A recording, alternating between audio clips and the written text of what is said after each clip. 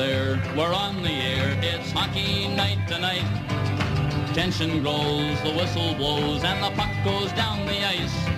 The goalie jumps and the players bump and the fans all go insane. Someone roars, Bobby scores at the good old hockey game. Oh, the good old hockey game is the best game you can name. And the best game you can name is the good old hockey game. Second period. All right, welcome to Vegas Hockey Hotline. I'm Dana Lane along with Chris the Moose Johnson at the controls. Come to you from the Brian Blessing Studio, brought to you by Station Casinos and the STN app. It is so difficult keeping up with everything that is going on. And we talked about it yesterday with Ben Pope from the Chicago Sun-Times that I thought this was going to be crazy yesterday. And that's exactly what happened. So just to give you an update on the draft, one the Knights can finally and have finally participated in. If you're watching the draft this morning, I mean, it is name after name after name. I mean, it goes by fast. I wish the NFL did that. But Slafkovsky obviously was picked number one by Montreal in the draft yesterday at the Bell Center, and it wasn't a surprise to me because Shane Wright was the guy that they talked about drafting for a very long time. In fact, the Montreal Canadiens fans who were at the arena were pretty vocal with the fact that they weren't happy that Shane Wright was not drafted.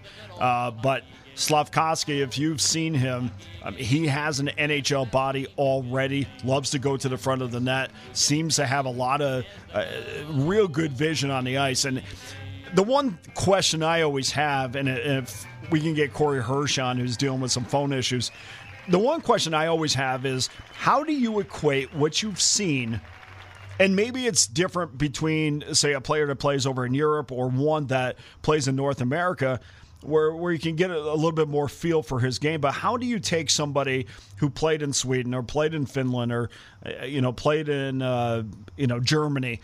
How do you equate that to, hey, look, this is the excitement level that I can have here in the National Hockey League? And I think outside of the top two or three guys where they're 1 year projects and then they're going to be in the league, all these guys, it's such a crapshoot. I mean, I don't know any other sport where the draft is so much of a crapshoot. And you can sit there and say, well, look at us. We got this guy. We picked, 130th, and now he's a terrific second-line center.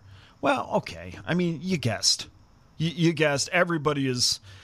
It's so, whether a guy can skate well or whether you're trying to fill a need or his ability to get a shot off or how hard his shot is or is he willing to go to the front of the net, all of those things. But you don't really know because you're drafting kids that are just that. They're kids. And you are projecting.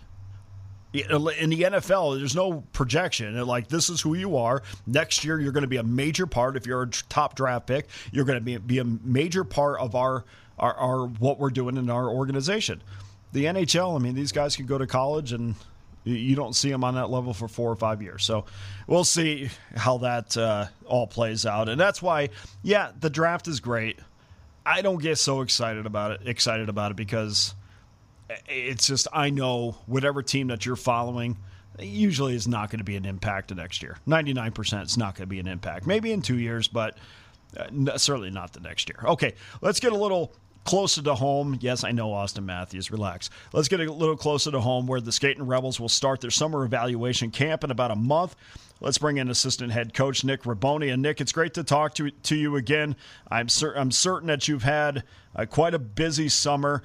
And for you, and we've had some months pass now. Last season didn't end with a title for sure, but the team did make it to the Final Four, had a lead in that last game. And now that you've had some time to put that in perspective, what was your takeaway from the experience a few months ago? Overall, I mean, it was great for us to be able to make that deep run last year. It's the first time in program history that we've ever done that. And with us, we had a pretty young core, I would say mostly sophomores and juniors and sprinkled in some freshmen. So now moving into this year, you have guys that are all returning from that deep run. They have a little bit more experience under their belts, and I think that they can learn from some of the mistakes we made down the stretch. So we're excited to see what we can do this year. And, of course, fans and people around the program are probably already saying, and I'm guilty of this as well, probably an hour after that Final Four appearance, hey, look, you guys should be either favored right there again, playing in the final game. I mean, the excitement level has got to be at an all-time high with that program. And at the same time, it's your job to keep everything a little bit even-keeled and keep the kids hungry, because that's – everybody thinks, well – you lose some of that hunger if you win a title, but there are some teams that lose that hunger without winning a title because, hey, look, let's face it, going to the Final Four is an accomplishment too. It's an accomplishment in its own right, but I think every player in that locker room knows that wasn't the ultimate goal. So for us actually to go that close without achieving our ultimate goal is one of those things where I think every guy's going to come back hungrier than ever this year. Like when you get that close and you're so close to getting to that peak, and we weren't quite there. Every player we've talked to is talked about what they're doing over the summer to get better, and we as a staff are trying to make sure that they're all on the same page next year too. We've already done our summer meeting. We've implemented a workout program for these guys to take home for the summer. We have goals they need to hit physically, and then it's really comes down to us recruiting right and bringing in guys that are even going to push these guys. So that way no one's comfortable. I mean, even guys that returned last year from the Final Four team, we don't want them coming in here thinking they automatically have a spot on the roster or they're automatically first line or top six or anything like that. I mean, these new guys that we're bringing in are going to fit our culture well, but they're really going to push our returners as well. And I love that word culture. And, of course, you always think, and as long as I've been around the program, there's always that talk of, hey, look, we can compete for a national title here, and you taking baby steps to get into that position, which you certainly have now. And you always are telling yourself, I think we can win. But personally with yourself, there's always that moment of clarity where you say, wow, I really do think we have a chance to win. Was there a point last year where that came to you and you said, I think we are good enough to really make some noise in that national tournament, and being honest with yourself, because sometimes teams are 12th in the country and they're like, yeah, I think we're really good, but in the back of their mind they're like, I don't know if we have that next step. But I think there was probably a point, Nick, where you said, yeah, I really do believe that we are as good as anybody in the country. I mean, no doubt it was the Chicago Classic Championship we won last year in November. I believe we went in there ranked as the fourth-ranked team, and we played the defending national champions our first game in the tournament, and we beat them. And then, you move in and play the number 2 team in the country, you beat them. And then we played the number 3 team in the country in the championship, and you beat them. So at that point in time, I mean, confidence is an all-time high.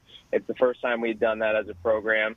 And moving forward, I think as a staff, we had that confidence that not only can we compete this year with this team, we know that we can recruit guys and coach guys up and develop players to win at this level. So it gave the guys in the locker room confidence. It gave us as a staff confidence, because realistically, we're fairly young at the Division I level. That's just only our 4th season. And, I think a couple seasons, even, 5th season, and then a couple of them got cut short due to COVID.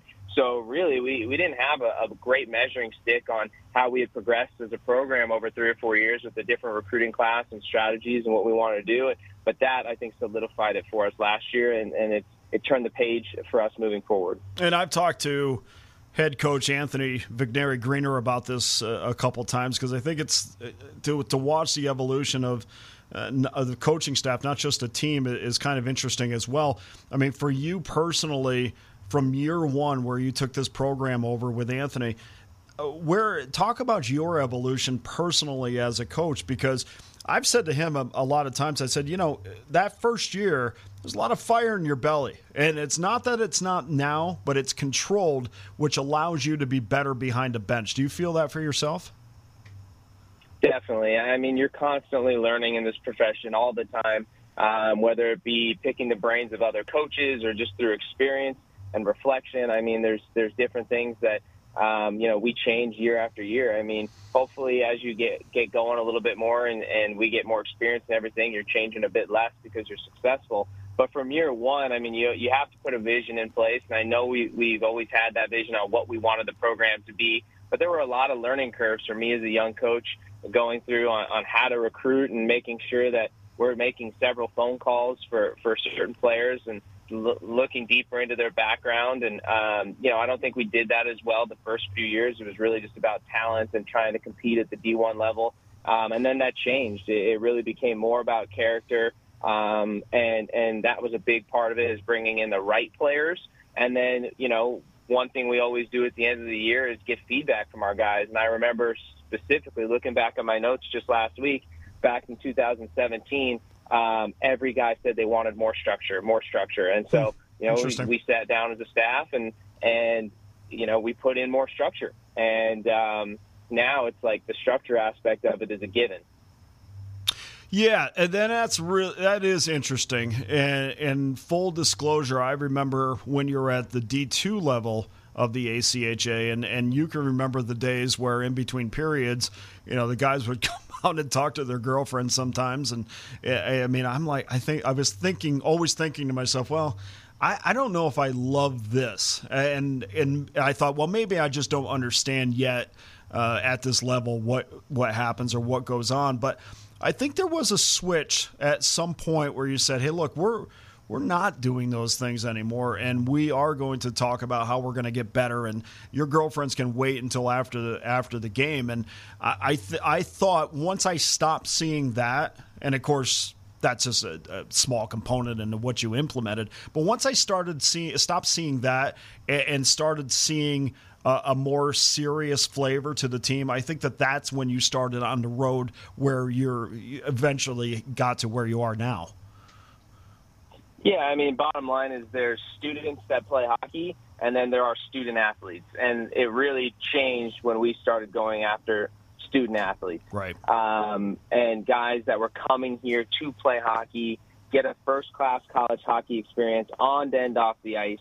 But realistically, in our first year, we had a really late start in recruiting, and, we knew what we wanted it to be, but at the same time, we had guys that, this isn't a knock on them, but they had been hockey players growing up, but they were just going to UNLV. Now, we're looking at transfers from NCAA Division I that are coming here, NCAA Division III, guys that want to continue to probably play hockey after college. So now it becomes our job to make sure that, we're doing a good job developing them for that and recruiting for them to play at the next level and making those phone calls. And, it's changed a lot. My role is now, obviously it's always been to put guys through and graduate. But now it's like, hey, we're trying to move guys onto the professional ranks as well.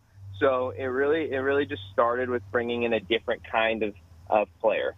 And you have done that. I mean, I don't know if people realize that, but there has been a lot of players that have left UNLV and gone to sign contracts in other places. And guys, and one kid that comes to my mind is DeAndre John, who is getting paid to play hockey right now. But I always liked him from day one.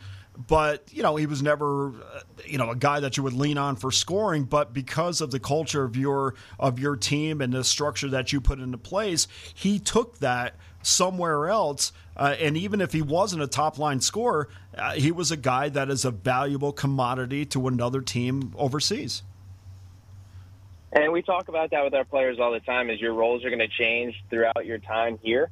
And you need to be able to adapt to that. We have guys that were, top 6 players 2 years ago that now are going to be more of a shutdown type guy. And I think that when you do that throughout your 4 years in college, you become much more valuable to any type of pro team that you're looking to approach, knowing that, you've played center, you've played left wing, power play, penalty kill, and you've developed and succeeded at those areas the last 4 years here at UNLV. So, we always talk about contributing to the game. I mean, even if there's a guy that is someone we lean on for scoring, hey, if you're not scoring that game, we need you to go and lay a big hit. We need you to be really good on the forecheck, contribute to the game in some other facet. So those are the things that we preach, and I think that a guy like DeAndre was able to do that, and now he's moving on to other levels of hockey, and I'm sure he's much more valuable to his team. I mean, doesn't it just come down to, Nick, all these guys are going to come in with incredible statistics for the most part where they were playing junior hockey, but doesn't it come down to, hey, look, throw away what you just did We appreciate it, and that's why you're here. But at the same time, we need you to accept your role for us to be in a position to win a national title. Exactly, and we've had players transfer in from NCAA Division I before, and and this is a learning curve that we as a staff kind of had to accept was, those guys aren't always going to fit in. If they don't buy into what we're doing, you can't just keep plugging them in the lineup just because of their background and their pedigree and where they played before. And I think the first year, we were kind of doing that, and then now it doesn't matter. You're all here for a reason. And it's because you want to be here, number one. And number two is everyone has a role to fill. So I personally, and I know Coach Greener can attest to this, don't care what you did prior, like you just mentioned. It's all about now buying into what we want here. And if you can do that and there's a role for you here and you're going to be successful at it, then you're going to get in the lineup. If not, and hey, this might not be the place for you. We're talking to assistant head coach Nick Raboni from UNLV Hockey. And Nick, before we get to the schedule, I'm interested to know, when you first got into this program and you went out and started to recruit kids, not only has the level of player increased throughout the years, but how have the discussions changed? I mean, you've gone from probably, UNLV has a hockey team to, I know how good you guys are, and we really are excited to have you in our living room talking to our kid or our player. I think there's several aspects to it now. Number one being the Vegas Golden Knights coming here, building the hockey foundation in town, creating, Knights fans, number one, and turning them into hockey fans, number two. And, then the Silver Knights are here as well. So hockey's really just been embedded into this community, which has played a huge role in our success. And obviously the rink and the locker room and being able to play games at a first-class facility like City National Arena is number one. Fans love coming there, and we do a good job promoting it. And then, the second aspect of it is scheduling. I mean, now you're moving into playing some NCAA D1 games, 4 of them this year for us. And not only that, but we play some of the best ACHA teams in the country. And I think guys at a high level want to come in here knowing that they're going to play good competition. And so for us, it's always about scheduling the best. And, we don't want this to just be a one-off year with the NCAA games. We want to try and keep pushing that year after year to keep those on the schedule. And now you have guys from a high-caliber junior leagues that know you're going to come here and play some NCAA games no matter what. And you're about to reveal the schedule, I think you said on social media, in about a half an hour. We already know with the Division I opponents that are on the schedule, we already know this is the best schedule this team has ever had. But can you talk a little bit about what went into scheduling Denver and Alaska and getting them to agree to play an ACHA team? I mean, that really says something about you, because they're not going to waste their time if they think what is perceived to be a lower level hockey is not going to give them some competition. We were really lucky for them to be able to reach out to us, honestly. I think that just goes to show, how far we've come as a program for NCAA teams to reach out to us and want to play us as exhibition games to help grow the game out west. I think a team like Alaska Anchorage and Fairbanks, they want to see more teams on this side of the country simply for travel purposes. And I think that to help kind of keep their program sustainable is a big deal. So a program like us or Oregon and, maybe University of Arizona to hopefully get more exhibition games at the NCAA level will open some eyes in those regions of the country that, this could be a viable option to make money at any of these universities. I mean, you look at hockey in general and, 9 times out of 10 behind basketball and football, they're one of the sports that are generating revenue. So I think that that's a big deal is, we put a good product on the ice and have a good reputation for running our program well. So these programs would take a gamble on wanting to play us. Can you reveal, and I know it's going to be in about 35 minutes or so, but can you reveal something about the early part of the schedule? What's the home schedule look like? Who do you open up against? Something like that before maybe get a flavor of what the schedule is going to look like? Yeah, of course. I mean, obviously, as you mentioned, our first game of the year will be at Denver and Magnus Arena on October 1st. And then we come home October 7th and 8th, and we're going to open up versus the University of Utah, who's generally a pretty big rival of ours. Yes. Yeah, those games are going to be probably played at Lifeguard Arena, and we're hoping to get one of them played at Dollar Loan Center. Pending the AHL schedule for the Silver Knights, if we can get one of those out there, I think it would be fun. It's going to be a home means Henderson type weekend where we can really hopefully expand our fan base even further. And then after that, we travel up to Alaska, and then then we come home. And we have some really big games versus Arizona State. And Arizona State's always another big rival of ours. And we're bringing back the Midnight Madness game on that Thursday night where, we pack that thing with probably 600-700 college students. And it's loud. It's a tough place to play. And a lot of fun for both teams. So that's probably the realistic aspect of it, the early parts of the schedule. And then we do bring Alaska down here to play us, which is really big. I mean, it'll be the first NCAA Division I game that UNLV will play in Las Vegas. So it's history making, and we hope to hopefully maybe get that one at Dollar Loan Center as well. Just because Alaska Anchorage is bringing down about 150 alumni for the game, so we expect our fans to show up in droves for that one too. But I think those are some big ones to touch on. And then moving into it, we're renewing another big rivalry with San Diego State, making their jump to ACHA Division I this year. So we'll play them at home on December 8th. And that's always a fun one. UNLV San Diego State at any sport is going to be one that fans really love to engage with and see. And we're really excited to have them back on the schedule. Well, it's great to have San Diego State because hockey's a sport where UNLV wins those games. Hey, can you, last year was one of the things, Nick, I really liked last year's schedule because it was so balanced. And in previous schedules, it was either really top heavy and to begin with at home and maybe bottom heavy at home as well. Some travel in between there, but I just didn't feel like there was a consistent flow to the schedule. Last year was fantastic, and it looks like that this is going to be the same thing this year as well. Yeah, it's really balanced in terms of home and away, and just like not being, home for several weeks in a row. We travel a bit, we come home. It's one of those things where it's we're back and forth quite a bit every other weekend, but I think that's good for fans too. That weekend we play Alaska Anchorage, they're actually going to be playing us on a Wednesday night.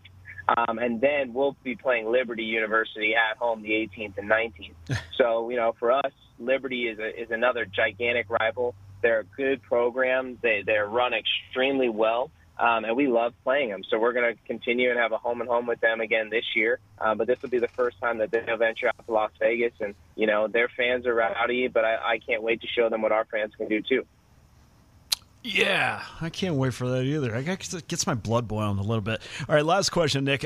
For a minute, I know you get asked this all the time, but it is obviously on people's minds, and it's good that you get asked about it because if you didn't, you would worry about that even more. But say the team does win a national title in the next 2 years or so. What exactly is the next steps or the process to finally climbing into that D1 level for good?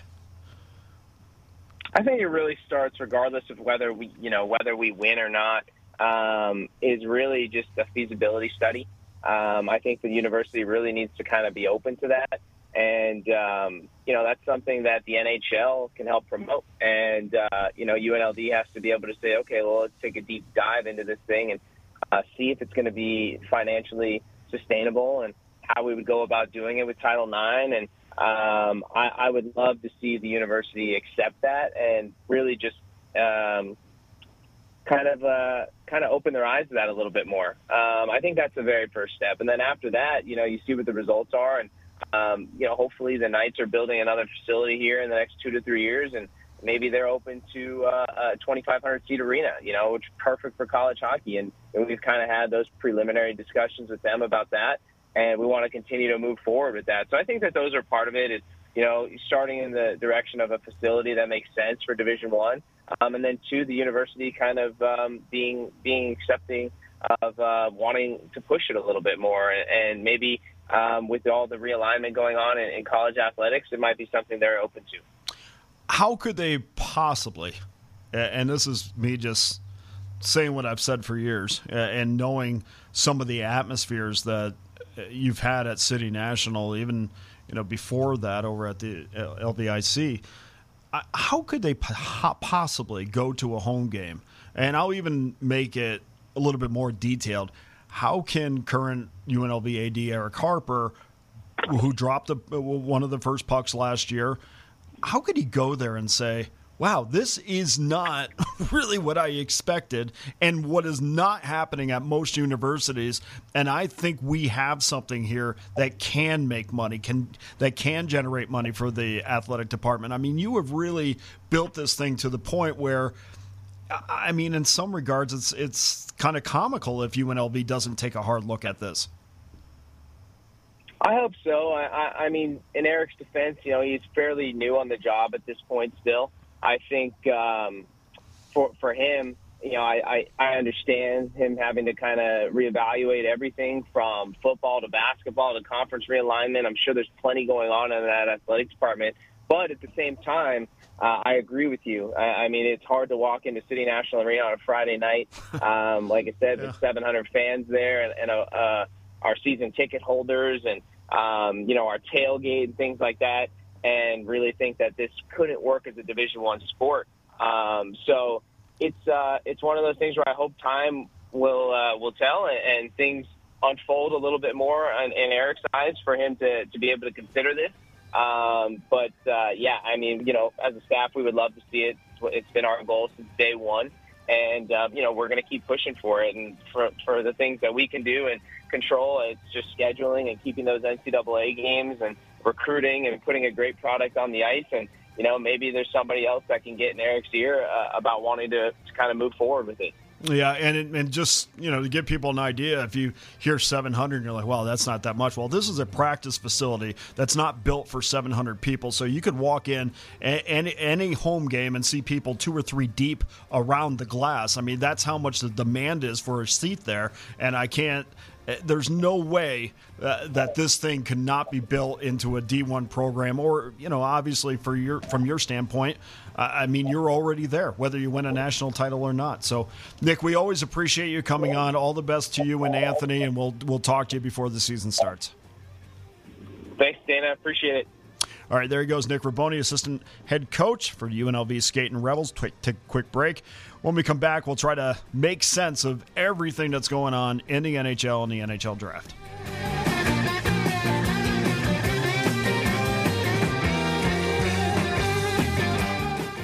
STN Sports is the only sports betting app you need this season. STN Sports has it all. In-play betting, mobile parlay cards, the Play Plus card to fund and withdraw from anywhere in Nevada, and up to a $100 new sign-up bonus. STN Sports even lets you earn rewards for every bet. Safe and easy betting from your phone or tablet. Go to stationcasinosports.com or sign up at any Station Casino or Wildfire. Complete details available at all sportsbooks.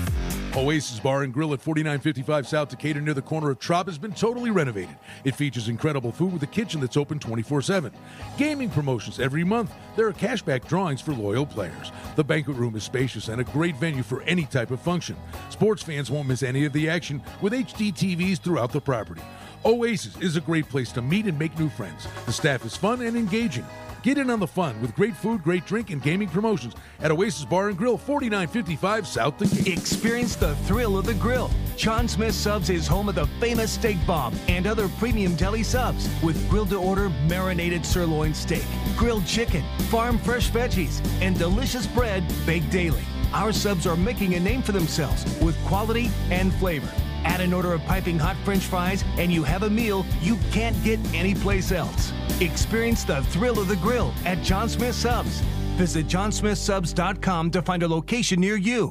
Hey Golden Knights fans, I'm attorney Adam Kuttner. I'm proud to be an official partner of the Vegas Golden Knights. We're giving you the chance to play at home along with the Golden Knights to win home game tickets through our Power Play giveaway. Each time the Golden Knights are on a Power Play, we'll pick one of my Twitter followers who tags me on Twitter with the hashtag Adam Kuttner Power Play. And when the Golden Knights score, that lucky fan wins tickets to the Fortress. So make sure to follow me on Twitter. Go Knights, go! Calling all Vegas Golden Knights superfans for the Terribles Game Day giveaway. During all of Vegas Golden Knights home games, visit any participating Terribles location, make a qualifying purchase, get a scratch card in or on the Terribles app, and you could win a $1,000 Golden Knights shopping spree. Best yet, one lucky customer will win this prize every day the Vegas Golden Knights have a home game. Terribles Game Day Giveaway. It's only at Terribles. Visit Terribles.com for more details. Oasis Bar and Grill at 4955 South Decatur near the corner of Trop has been totally renovated. It features incredible food with a kitchen that's open 24/7. Gaming promotions every month. There are cashback drawings for loyal players. The banquet room is spacious and a great venue for any type of function. Sports fans won't miss any of the action with HD TVs throughout the property. Oasis is a great place to meet and make new friends. The staff is fun and engaging. Get in on the fun with great food, great drink, and gaming promotions at Oasis Bar and Grill, 4955 South Decatur. STN Sports is the only sports betting app you need this season. STN Sports has it all. In-play betting, mobile parlay cards, the Play Plus card to fund and withdraw from anywhere in Nevada, and up to a $100 new sign-up bonus. STN Sports even lets you earn rewards for every bet. Safe and easy betting from your phone or tablet. Go to stationcasinosports.com or sign up at any Station Casino or Wildfire. Complete details available at all sportsbooks.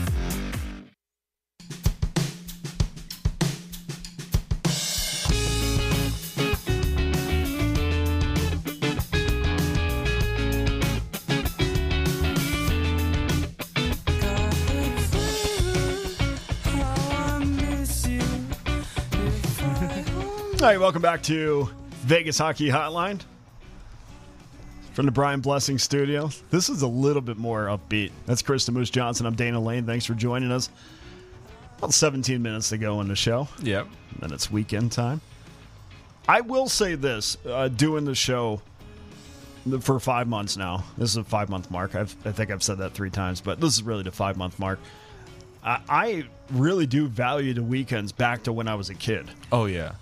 Because then I'm just back to my normal stuff. And I'm like, I don't have this whale on my plate every single day. Man. But who are we listening to? We're listening to Weezer. This More song Weezer. is called Burnt Jam. Of course it is. It's a great song from their album Melodroit, which is like about 20 years old now. It's I like crazy. This, man. You pick good music. I try to. I mean, it's something different for sure. I would never stumble upon this. Oh, yeah. No, I have to put on all kinds of different songs that you would never stumble upon. Of course, last night, my stereo broke for some reason. What? Yeah. That's horrible. It's what I deal with in my life. Man, that's like the worst thing to have happen. Just your stereo just breaks. Yeah, that's what happens. I'm writing a column for Phillies and Cardinals this weekend. I like to crank up the stereo because sometimes you just don't want something in your ear all the time. And that's kind of where I am with that. But I look over and all of a sudden it doesn't work. I'm like, what's going on here? And gone are the days where you have this big, like, you don't know what this is, but your parents will tell you about the days where you would have this giant stereo system would... Boombox? No, not a boombox. Mm-hmm. There would be an actual stereo system that would be about 5 feet tall. No, I know what you're talking about. It would be the centerpiece of your living room. Yep. And we just don't have that anymore. I do miss that. My dad had a huge one, and he sat in front of it when he didn't want to listen to the kids, which was pretty much all day long. Anyway, all right. A lot going on. And, of course, we talked about Slafkovsky going to the Montreal Canadiens in this year's Upper Deck NHL draft at the Bell Center on Thursday. And I don't understand sometimes, and we'll get to the other moves, but I don't understand. Look, I know that everybody thought that Shane Wright was going to be picked number 1. There was Montreal Canadian fans there that actually had Shane Wright shirts, and the Canadians did a complete turnaround a couple days before. And we when we were talking, I don't know if it was to Dennis Bernstein earlier in the week, I knew, like, it didn't make any sense at that point if you were going to indeed draft Shane Wright, why you would float it out there that you wouldn't, that you weren't going to. That would do nothing for him. And it really, when you have the first pick overall, I mean, what are you trying to what are you trying to cover up? Unless you're trying to make a deal or something like that. But I don't. And of course, they did not pick Shane Wright. And I like Slavkovsky to the extent of he's got an NHL body, 6'4", 229. But he did play in Finland. So, again, I don't know how that equates to an NHL, to the NHL level. I remember years ago when Brian Blessing and I used to do the show. And we would talk about when Vadim Shepashov was brought over from Russia. And we would argue about this quite a bit because Brian would say, oh, this guy is going to be terrific. He's this. I've watched him at this tournament and that tournament, these high-level junior tournaments, world championships. And I kept on saying, well, that's great and all, but what is he in game 38 on the road against Ottawa in the middle of the week? Like, I don't know. It's you expect these guys to get off to a good start, but once you get into the grind of the season, and the grind of the NHL is so much different than any other league in the world, that I don't know, like, what... I can't equate. Like, you cannot tell me give me KHL numbers or even OHL numbers and WHL numbers and say, well, look how great he did. I don't know who he is. Just like we'll bring it to you, Chris. I mean, in college football, I see a guy in college football and I say, okay, great. You were great on that level. Now, what's the percentage of people that go to the next level and are great at that level? I don't think it's that high. It's not that high, but at the same time, there are moments where you can see that there are certain players that are just like, that's just a different guy. And he's going to be great in the NFL no matter what. Like, he's going to be great in the league. Like, for example, like when we saw LeBron James come into the NBA, it's like, yeah, but we knew he was going to be LeBron James. You're shooting straight to the top. Yeah. The Austin Matthews, and we knew of his impact. But even when you get to pick number 5... But, for example, there is also Tom Brady, who falls to the 5th round, who becomes the greatest quarterback to ever play the game. So, I mean, I guess I get it. There are moments where it doesn't matter, but it's rare to see a late pick be as good as they are, except for like a third rounder. Third rounders are always really good for some reason.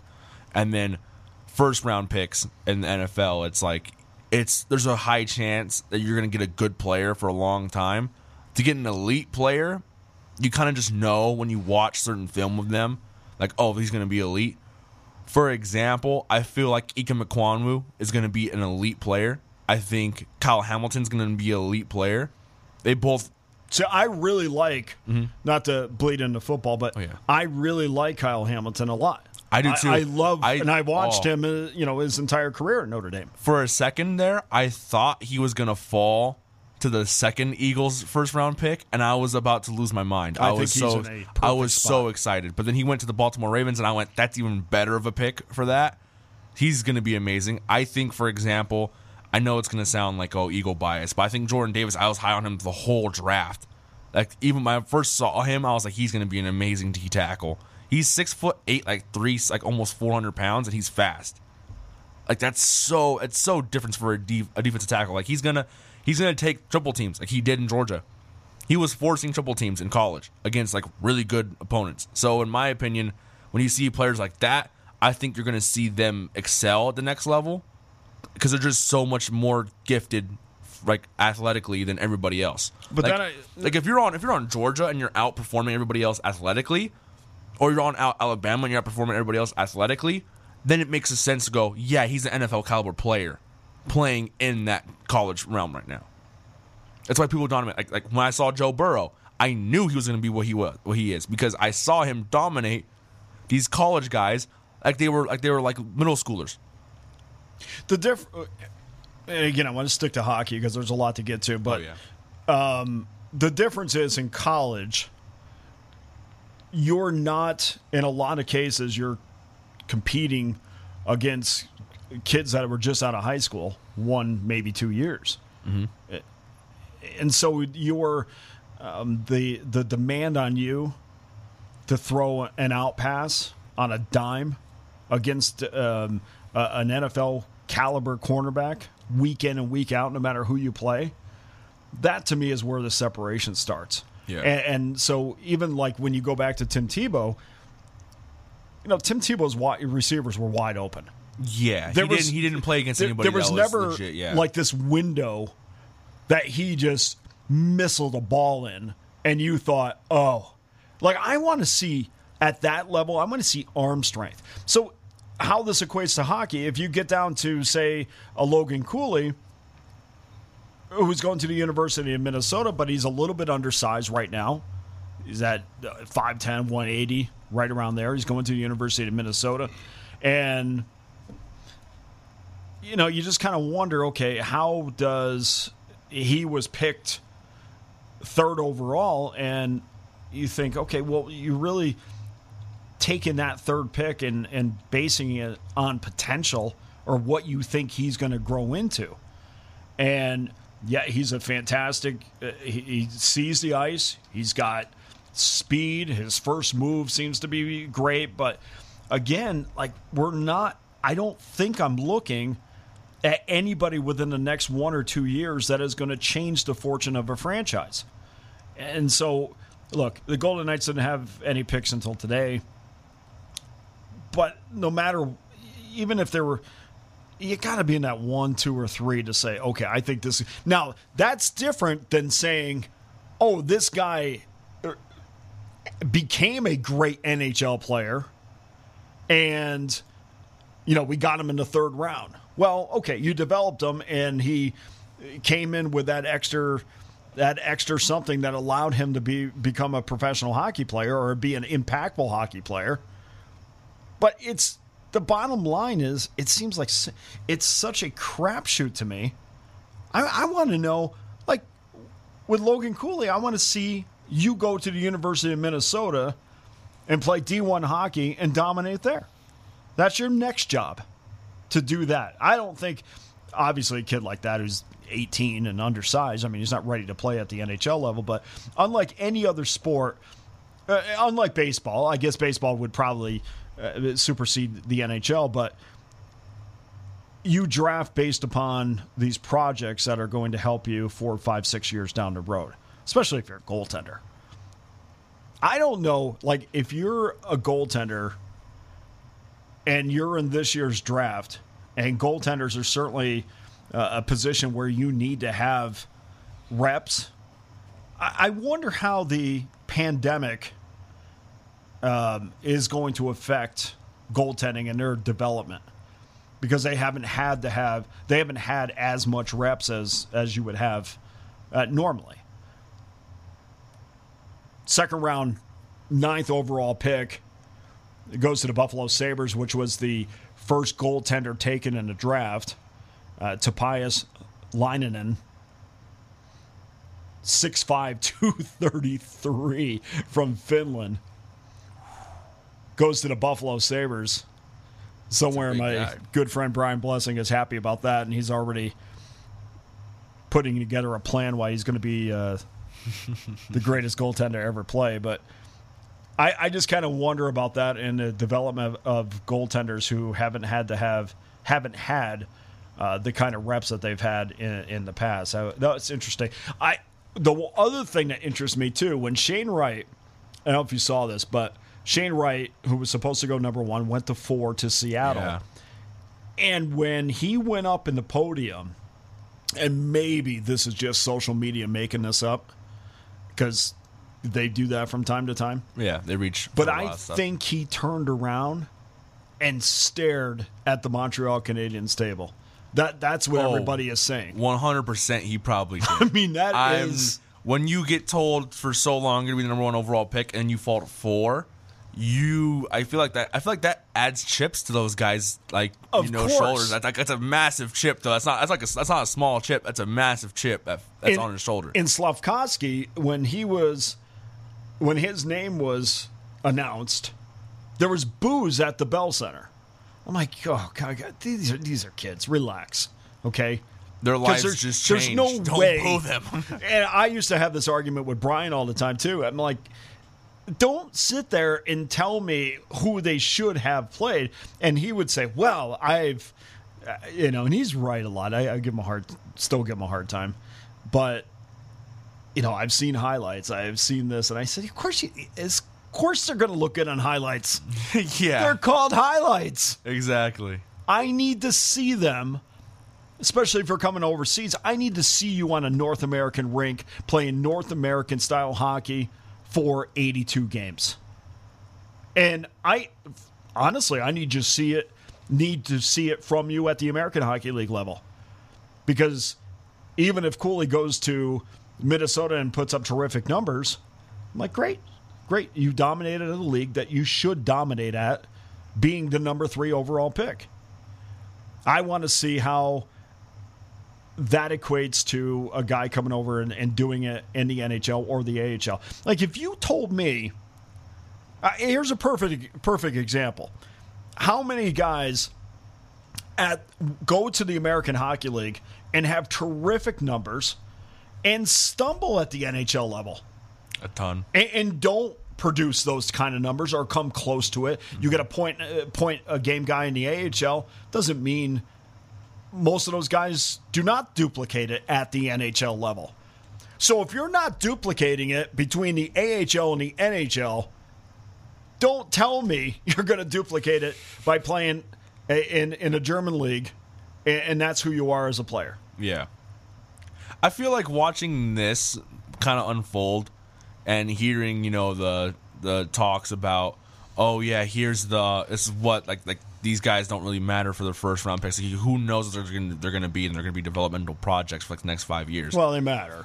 Yeah, they matter, but it's not like, it's like, oh my God, this is going to be such a great generational changing shift or like an immediate impact. Like I think it's why the NFL draft probably takes up so much compared to every other sports draft, for the pure fact that you're going to get a guaranteed.